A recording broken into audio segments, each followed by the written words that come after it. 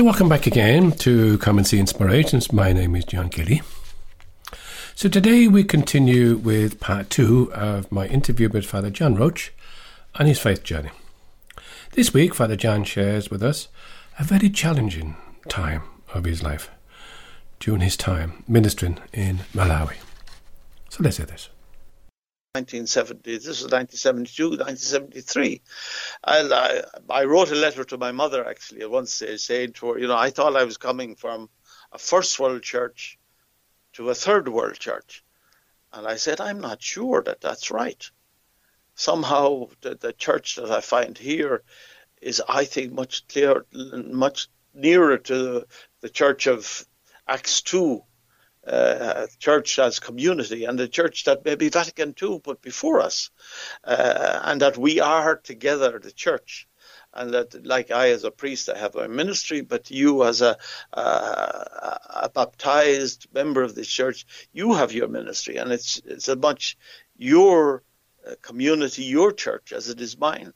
And I found that throughout my time in Malawi and generally in Africa, the lay involvement has been wonderful, and I think it's just enhanced the church so much. And I mean, that was 50 years ago, as you mentioned, when lay involvement was so active in what you thought was a third world country, but really they had so much maybe to teach the Western world. But anyway, this was your work for your first 4 or 5 years. Was it further in this particular parish? Did you move on from there, or? Yeah, actually, I was 3 years in that first parish, and then I was moved to the cathedral parish in Mzuzu town itself, because I was the bishop felt I had a good charism with young people. And just to say there, John, one of the things that helped there is that football. Malawians and Africans in general, they love football. Number one sport is football. So I was able to get the youth together, and get tournaments going in the parish. And I played myself, and there were, the white man is called the Mzungu in Malawi. And they were sort of surprised to see this young Mzuzu tugging out and being able to play football fairly well. So I think the bishop saw some of that, and he brought me to as I say, the cathedral parish. It was a different parish because it was partly urban and partly rural. But again, the lay participation was wonderful. And it was there too that we started setting up the basic Christian communities. Every area of the parish had its own sort of structure that would have met once a week to break the word of God. They'd look at their sort of the needs as a Christian family and try to answer those sort of needs. I was playing first division football with one of the teams in Mzuzu for those years. And I would see like sports as evangelical tool at times. The number of people who came to see me, like after a while, saying, "Well, Father, my marriage hasn't been blessed, and I would like to have the marriage."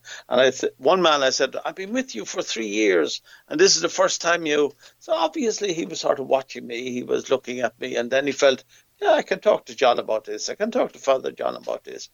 So I found it very, they saw you in a different role. You weren't just the minister of worship up there with his alb and all the rest, but this was a flesh and blood man. And they were able to relate to that as well. So I enjoyed, again, those 4 years. I suppose one of the things that did strike me there is the political reality started to hit me. Malawi was at that time, it was ruled by Hastings Banda, who was it would have been at one stage a sort of referred to him as a benign dictator. But he was very much, and the Malawi Congress Party were, they called the shots with regard to the country. And if you didn't follow their dictates, you were in trouble. And they had what they called the Young Pioneers, somehow a youth group who were trained to make sure that we towed the line. And it was there I got in contact with human rights issues, justice issues, and I did start dabbling there, asking myself the question, is this what God wants for his people, that we live in fear, that we live sort of unsure of who we're talking to? And that was to blossom later on. But I spent about 3 years there, and then I was asked to go to the minor seminary. We had a minor seminary in Malawi, young men doing more or less we had them in Ireland. Here in Ardahan, Clonmacnoise, it was analogous to St. Mel's. And I'll be honest and say, initially I didn't want to go. I really enjoyed pastoral work, as I saw it, like being with the people, exploring with the people, worshipping with the people, journeying with the people. I enjoyed that very much, and I felt going into a seminary wouldn't allow me to do that. But again, I sort of, in the end, I agreed reluctantly, I'd have to be say. The bishop was very insistent, no, we need young men like you, that would model something for these young, we used to refer to them as seminarians, but they were in a secondary school, but maybe thinking about that. So I went there in October. I always feel my struggle to go there was maybe a preparation for something else, because in December I was appointed, at that time we called it regional superior. I was appointed as leader for our men in Malawi and in Zambia. That was 79. So we had about 35 Kiltegan priests in Malawi and Zambia. So Malawi and Zambia was one region. So I was appointed as a regional superior, which meant I had to leave the minor seminary. So I said to somebody, I had a glorious period of 3 months in the minor seminary. I got to like it, actually, to be honest. I sort of felt at the end, I could spend a bit of time here. But anyway, it was. But I think the Lord prepared me because I was quite young. I went in as regional, and I was wondering because it was very much more leadership with regard to our own priests, leadership with regard to the care of the priest, walking with him and trying to provide occasions where maybe spiritual, especially, that I might be able to help him. We used to have a saying, they used to call the regional superior the holy man. And I used to laugh at it. I said, my God, I'm only a few years ordained, and I don't know whether you can give me that title yet. But anyway, I accepted it, and I moved from the north of Malawi to the centre, to Lilongwe, where our regional house was. And then I started my ministry to our priests. Some of it would have been just administration, receiving people who were coming in, making sure work permits were up to date and all of that. And the main part of it for me would have been the care of our priests, trying to accompany them, because the life it's not always easy as a missionary priest. And so that maybe there as leader, I would be able to help them along the journey. And the fact I had to go up to Lusaka, as far as Lusaka is quite a journey, meant I was on the road quite a bit as well. But it was the ministry of leadership, a shepherding role in the ministry of leadership in our society. And you would have been relatively young at that particular stage, maybe just in your 40s, early 40s. Would that have been right, Father? A lot younger, John, actually. I think I was one of the youngest. Actually, I was 32 when I was appointed. Regional. So I was very young, and that had its own challenge, I suppose. Like some of the men who were, let's say, under me were men who were my professors or men who were my spiritual directors. And I was sort of saying, gee, what am I going to be able to say to these men? But as time went on, like I was able to do it, and I think for 8 years, I certainly tried as much as possible to care for our own men and to make sure that they had what they needed to live well and to be good ministers of the gospel. Let's go back a second now, Father. Just something going through my mind here. What percentage of people were in Malawi were Catholics or even Christian? Well, Catholics at that time would have been about 20%. Okay. Christian would have been about 40-something, because the predominant group in Malawi that were Presbyterians. So in actual fact, there were a lot of Northern Ireland ministers who came out in the early days. So they were there actually before us. So they would have been up to, like if we were saying 20%, they would have been certainly up to 30% and maybe beyond that. Then you had at that time the Muslim population was quite small. Now I think it has grown over the years. Then you would have had African traditional religions, the Anglican community, and the Methodists would be there. So to answer the question, roughly I'd say around 20%, maybe a bit below that, 18 to 20% would have been Catholics, roughly about 50% Christian. So it would have been a different place than Ireland for Catholics to live, whereas in Ireland at that particular time it would have been predominantly Catholic. Out in Malawi, you were a minority of the population if you're a Catholic. Yeah, absolutely, John. And, I found there was a sort of a freedom about that for me. Because, I think where you have sort of a majority, you can get sort of majority opinions having to be heard, and that's important. But I think we can get stuck in mindsets. And like ecumenism would have been one of the things that I sort of tried to work on. And I became much more aware, too, that like every tradition has its own wisdom. It's not just a Catholic tradition that's the owner of all the wisdom.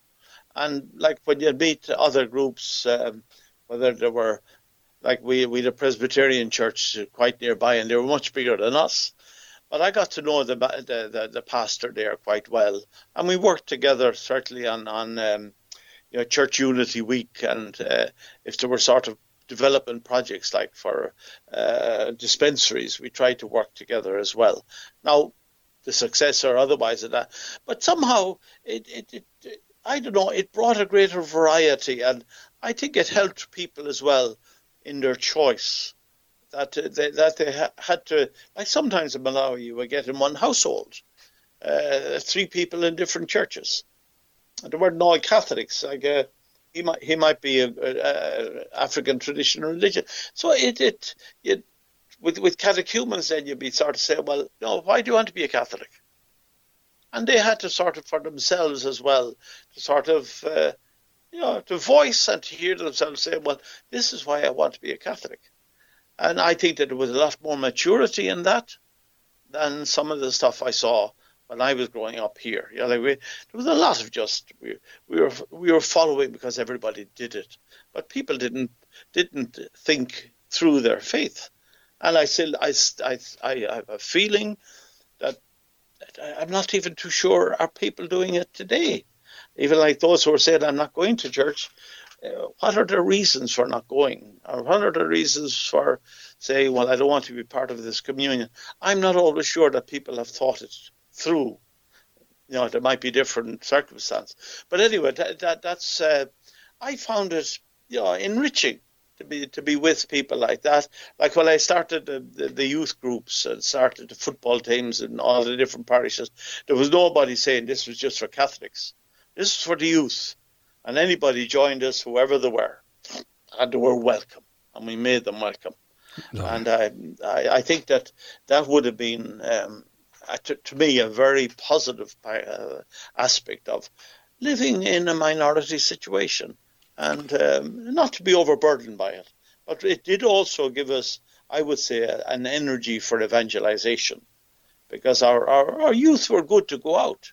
It wasn't all done by the priests. It was the youth and it was the lay leaders. They went out. They shared their faith. I remember just on one occasion, a man coming to me, he was about mid-40s, and he said he wanted to join the catechumenate. And I was sort of saying, oh, true.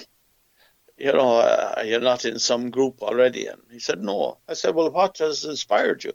Well, he said, your youth group came out the other day to our village, and they helped two of the old people, the Wagogo. The Wagogo would be the old people.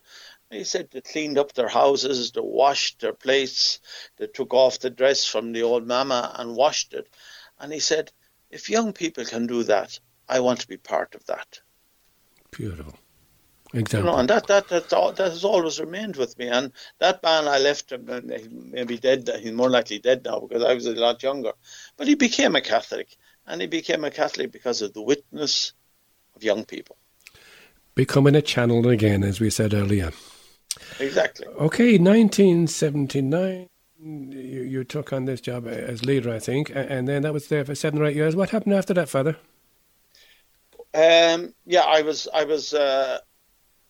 I was re-elected anyway as regional, which would have meant I did 6 years, and then what? And then I was Bishop Jobbiton, the man I spoke about at the beginning. He wasn't well, and there were rumours about whether he was going to resign or everything. I was called to Rome, and I'd have to say I was utterly amazed.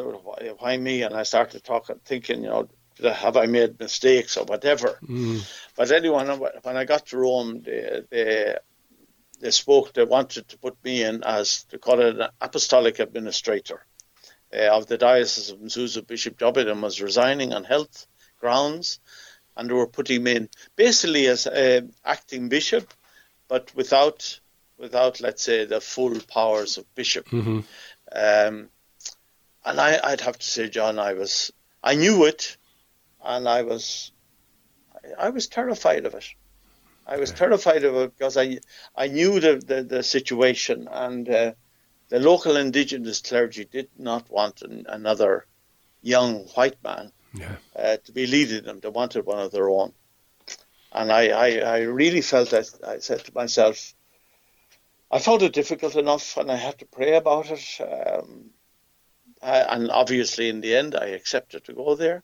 But I was very much aware that this would not be an easy part of my journey. And it wasn't. So tell us what happened, your experience of that, Father, working in this position.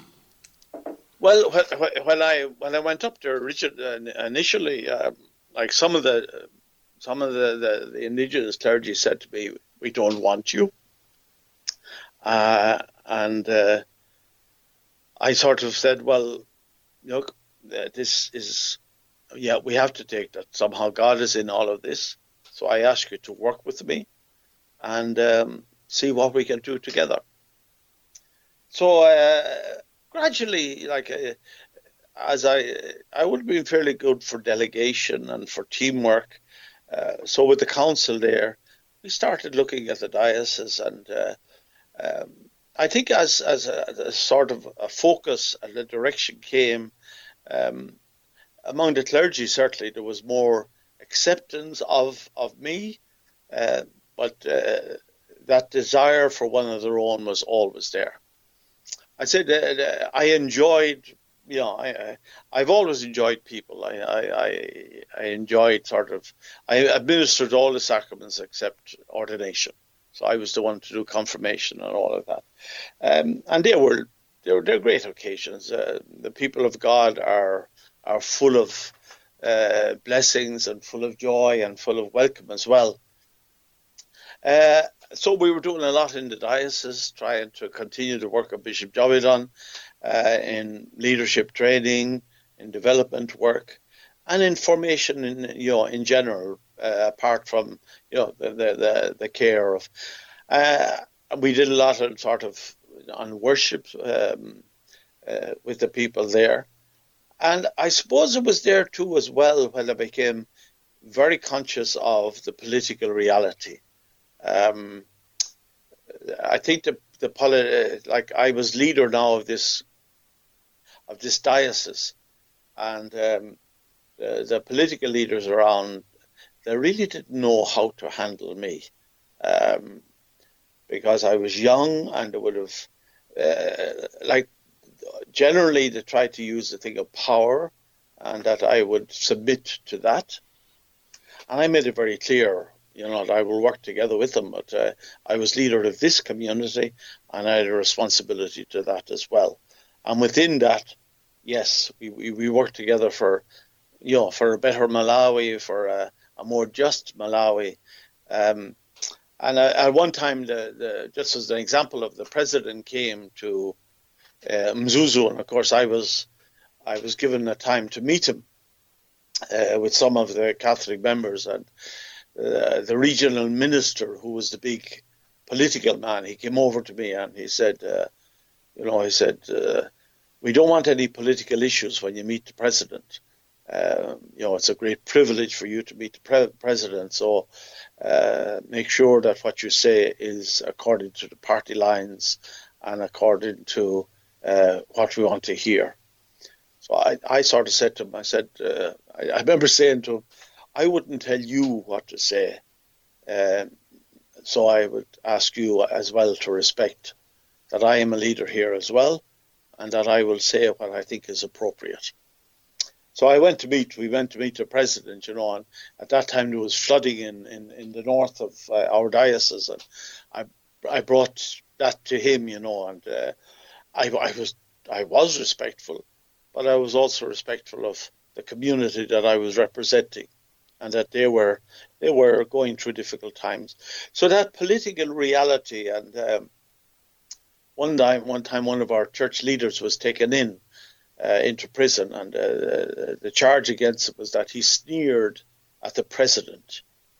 Now I went down to try and get him released and wouldn't. And he spent 3 years in prison because they said he sneered. And this was a man in his mid-60s. It broke him. That 3 years broke him. So there was that whole area of justice, human rights, judiciary was certainly coming more to the fore for me. And I felt too that I was in a forum now with the Bishops' Conference, that I could do something about that I could speak about that and maybe influence policies in the church with regard to witnessing to justice and human rights. Certainly a challenge for you there, Father John. What sort of reaction did you get amongst the Bishops' Conference, to your thoughts? I would say initially the thought I was too strong. Actually, one of them said to me at one stage, he said, if you want anything to happen here, you're going to have to tone down. And I did that actually. But there was one of the bishops before who had made a stand, and the Malawi Congress Party treated him very roughly. So there was there was a certain history there, but the history of that time was a history of complying with what the party wanted, and the church would be a sort of a silent voice. So it was divided. I was the youngest by far. There was one Italian, and all the rest were native Malawians. So they cherished their freedom, and they sort of felt that maybe we shouldn't be upsetting the whole issue at this stage. So in the conference, I would say there was certainly a reluctance, a certain amount of feeling that I was too strong initially. I did temper that, I must say. But I think too that the Spirit was working. The Spirit was working there. I was in charge of religious in Malawi, and most male and female religious have brought out very challenging documents with regard to the church in Malawi and the state of the country. So I was sort of listening to that, and I was able to bring some of that to the conference. So I think too, John, to sort of say it wasn't just about me. I think the Spirit, and eventually the 1992 letter to me was, yes, I had a role to play, but the primary role was the Spirit. It was the Spirit that gave us that, I suppose, unity to speak with one voice, because up to that, I think we found it difficult enough to speak with one voice. But obviously the Holy Spirit knows what channels to use, and here we go again. You have been used the way the Holy Spirit wanted to use you. So what happened then, Father? I mean, obviously you worked through this period of time as being apostolic administrator of that particular diocese. What happened then? Well, I think, John, just to bring that time, around the beginning of 1992, I was part of a delegation that went to see the Minister of Education about Catholic schools and all of that. And it was a very unsatisfactory meeting, because it really felt, at the end of it, we felt that this was, what they were saying was, pay up and shut up. You have no voice, but we will accept your money. And we weren't prepared just to accept that at that time in Malawi. So the conference we had 2 meetings every year, Bishop's Conference. In the conference of January, a report was given. And the chairman to the conference said, I think we need to write a letter on these issues. I think we should write a pastoral letter to the Catholic community of Malawi on these issues and on other justice issues. Which, to be honest, John, on the way, it blew my mind. I never thought we were even near there. So they asked me if I would be chairperson for that, for the drawing up of that. And we selected, there were all men at that stage and all priests, about 6 people, to help me draw up that the letter. And that was in January. So I met them, time was of the essence. So I called this group together, and they were both white and indigenous, and they were really enthused by the bishop's decision. They were really enthused and said, thank God, something is happening here. So within about 2 weeks, we had the whole letter ready. We had it completed, and we titled it Living Our Faith. And the basic issue that we were looking at was, what does it mean to say, I believe? I believe in Jesus. I believe in the kingdom. I believe in justice. I believe in love. What does it mean in this social political reality? So we looked at human rights. We looked at the judiciary, the freedom of the judiciary, press, and all of those sort of things. And after about 2 weeks, there was a special conference of the bishops. I brought it up. I brought a completed copy up. And we spent the night. The Archbishop Giona, who was in Blantyre, said, let's spend the night at this, and we'll come back the next morning and we'll look at it. So the next morning, the first thing he said was, this is a wonderful document. And I must say, I was amazed, because when, as you know, maybe a bit about Africa, if the chief speaks, like in the way we all speak, but you sort of said we've got over a major hurdle. So we spent the day actually just going through it, and it was there that the Malawian bishops especially, to put in some beautiful proverbs. If you know anything about Africa, the wisdom of Africa is very often found in its proverbs. And just one of them, in Tumbuga, Mutu Mozi Susenzadenga. One head doesn't hold up the roof. Now that's talking about delegation and about teamwork and all the rest. So it's calling into question dictatorship and all of that. So at the end of the day, it was finished. We had agreed. So I was asked to look after the printing, which we did, and we got it throughout the country, which was an amazing. I mean, if the spirit wasn't there, it would never. We got it throughout north to south, and on the first Sunday of Lent, 92, it was proclaimed in every Catholic church in Malawi, and was, accepted in different sort of levels. Like, people were initially astounded by it, because they'd never heard any questioning at all of the political reality. But then in the church where I was, people started ululating. And one woman said to me, thank you, you have opened our throats. A lovely image when you think of it. So, but of course, the party were enraged. They really were enraged. And the following following day, we were called to Blantyre and we were interrogated for the day. And it became very clear that they were certainly isolating me. If you looked at the papers even those days following, it was this young radical Irishman, a known IRA activist, who was stirring up all of this. So they isolated me very quickly. I was a bit surprised with that. I really wasn't expecting so quickly. So I was under, basically the European Union and the British government were very supportive. And they said, look, we better look after you because your name, they had put they wanted to kill me. And they had designated a place on my journey back to Mzuzu. So for 3 or 4 days, I was basically under house protection. I would put it more than house arrest.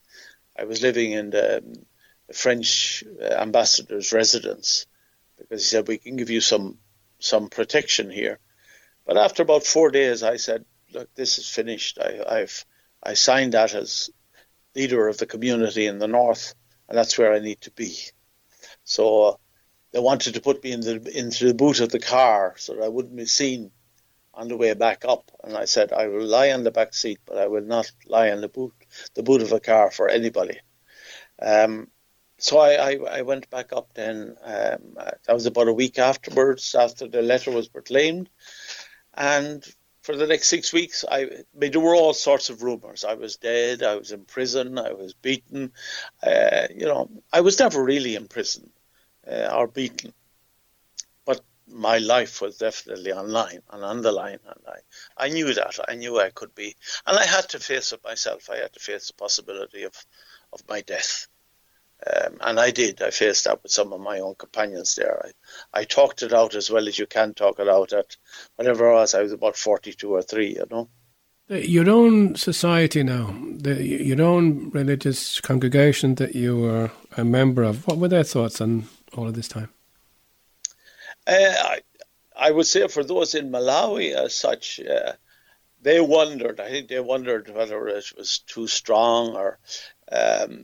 but overall, our men, and we had a man called their father, Padre Gomolia, a Mayo man, and Pat had made huge efforts in the areas of justice, and he had taken a lot of, personal initiatives that caused him, that the party would not have been happy with him. So overall, in Malawi and Zambia, we were very committed to that agenda of justice issues and trying to bring justice about for the people, but at different levels. Some people would have, been very strong about it. Others would have been less strong about it. I think at the level of the society in Ireland, they were very, very affirming, very supportive throughout it all. And even like when my life was under threat, I kept contact with my family very well and kept contact with me. So I would say overall, John, that society would have been very supportive because in the chapters that we have had, over those years, the issues around justice and peace were very predominant.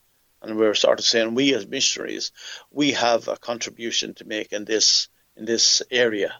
And they would have supported anybody. And so even up to today, we have a man, Kevin O'Hara in Nigeria, who would be very, very much involved in justice issues, Gabriel Dolan in Kenya. So we've had a sort of a long tradition of involvement in justice issues, human rights issues in our society. And I found them very supportive. So it came to the time when they got a little bit more serious and you had to make a decision maybe to leave the country. Was that it? As the man said, John, it got a lot more serious. I was there were rumours around, but initially I thought I was going to be expelled. But as the weeks went on, I thought it was, that was lessening. So Holy Week, I decided to visit as many of the parishes, and I was at a place called Mzimba on Good Friday. and we just had started the ceremonies for Good Friday, and I heard this car moving in beside the church, and I was called out. There were two from Immigration Malawi and two CID, and they said they had been informed that they were to find me with a prohibited persons letter. And it's funny, I was very calm at that stage, and I said, what are the reasons for this? And they said, we're not here to give reasons. We have been sent, and this is the letter. I said, where does it come from? And they said, this comes from the top, which meant it would have been the president and some of his cronies. So for a moment will I sign it? And then anyway, maybe the spirit acted again. I said, I signed it. And I always remember it was 3:10. And one of the CID looked at his watch and he said, you're to be out of Malawi by 3:10 tomorrow. And somehow that really hit me. When he said that, the reality of it, really hit me. That so Malawi, a respectful country, so I saw them to the car. I went back and I finished the ceremonies for that day. And then some of the religious were outside waiting for me because they'd seen the car. And I told them, I said, I've been expelled. And two of the sisters started crying. And then, I don't know, I suppose a tear sort of touched something in me. And I started crying. But I knew 24 hours, so I had to get back to Mzuzu, and which was about an hour and a half. I know it was 2 hours and a half. So I got back there, and some of the priests had heard about it, and a lot of tears, a lot of prayer, but there was no way. Like I tried to get in contact with some of our leadership, and sort of saying, "Well, John, I think it was a Friday evening, Saturday morning. There was nothing really that they could do. They weren't going to change anyway." So I remember going into my room and looking at what did I want from here. And I tell you, at the end, John, when you're put in that sort of situation, it gives you a realism that we carry too much with us. I left Malawi with one bag. There were things like pictures, maybe my Bible and things like that were important. But I think, even still, I think we get ourselves caught up with materialism and things. But when it comes to the final reality, we can travel with very little. So the following morning, it was Holy Saturday, but we said Mass in a little chapel in Mzuzu, and I started my journey down to Lilongwe, which was about a 4-hour journey. Halfway there, the British government had sent up, I would say, they were sort of protection for me. And they pulled me in inside the road and said, no, we will not be happy until you are out of Malawi. So we are providing, and they were armed, we were providing protection for you until you get out of Malawi. It was enormously painful, and I suppose it was traumatic, and I didn't know how traumatic it was. I'd spent 21 years in Malawi, and I loved it. I loved the country, and I loved the people. And here you were given 24 hours to get out, and this was it. Like you were on that final journey out of there. So I went down to Lilongwe, and I met some people there that I knew, and some of the bishops had come up to bid farewell to me. At one stage, the bishops had said, if one is treated badly, we're all treated. I'm not sure that worked out in the end, but at least they were there to say goodbye to me. And then I went by road to Zambia. I knew they were waiting at the airport, and somehow it was like a little victory for me. I said, well, I'm not going to give them the opportunity to stamp my passport as a prohibited person. So I came to the border at a place called Mchinji, and two of the men there knew me, and they said, what are you doing here? You should be at the cathedral for Holy Saturday. So I just sort of said, look, I'm just going across to see the bishop for a while. They hadn't heard anything about it. emigration informed the airport, not the road sort of exit. So I went to Mzuzu, I went to Chipata, and a few days I rested there for a few days. I was very confused and be very, very, very pained. I'd be very. I spoke to my mother at that time, and she was shocked by the whole thing. And what have you done wrong? And sort of said, nothing wrong, mother, but sometimes it calls for this. I was saying that, and I wasn't truly believing it for myself. But I went up to Lusaka then, and there was a man called Brendan Rogers. He was first consul to the Irish Embassy, and Brendan was wonderful. He looked after me very well, and he provided hospitality for those few days that I was there, and I felt very secure there.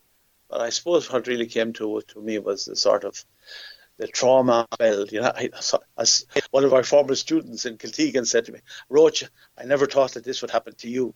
I suppose I never thought it would happen to me myself either. But again, the Spirit works in different ways. And Father, can I just ask you maybe at this point, how did the church continue in Malawi after you left? Because that letter was still out there. It's certainly my expulsion. It did affect, but I would say it's always difficult from what I heard that it did continue. That somehow there's the old saying, the pen is more powerful than the bullet. Well, at least it's voiced, and at least that word is spoken. It germinates, and the church did, I would say, in quiet ways to try and continue it, but it did lead to a whole movement for looking for democracy for Malawi, and that movement was culminated in 2 years afterwards, where President Banda and the Malawi Congress Party felt that they could no longer refuse, and that a referendum for multi-party democracy or the continuation of one-party rule. And it was over 85% in favour of multi-party democracy. So that letter is regarded as being the catalyst. It's still regarded as being the catalyst in Malawi of a new time and of a new thinking. And so I think the church, the church tried, but it was, I would say, other agents became maybe more important. There was a public affairs committee which was set up, and that was the different churches and different NGOs. And in actual fact, I think they were the ones who took it on. If I was sort of saying for anything, John, in the area of ecumenism, our letter did more than all the talking, because all the churches said, yes, this is true. Thank God somebody has said it. So the churches, the Presbyterians, the Anglicans, the Methodists, they all came behind us and became behind that letter. And they were the ones, in actual fact, I think, who took it more aggressively forward than the Catholic Church. So we finish part 2 of Father John's story here, and we'll continue the final part of our interview next week. So to finish the programme today, John Michael Talbot sings Here I Am, Lord. So next week, God bless now. Bye.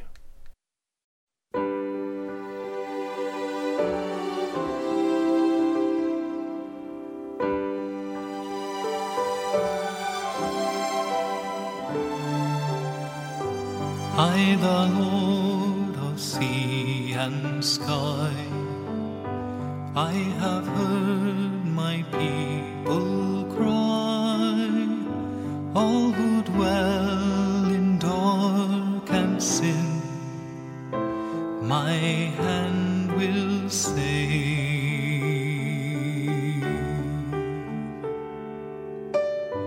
I who made the stars of night, I will make their darkness bright. Who will bear my light to them? Whom shall I send?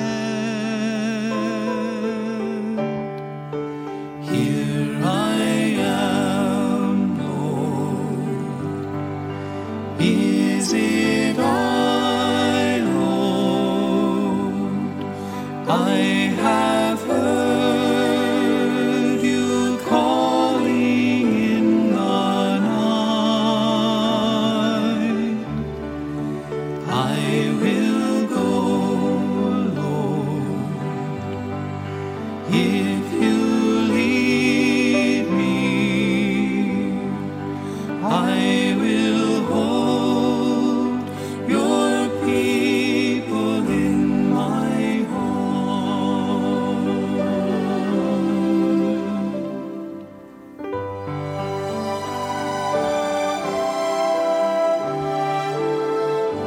I, the Lord of wind and flame, I will tend the poor and lame. I will set a feast for them. My hand will save.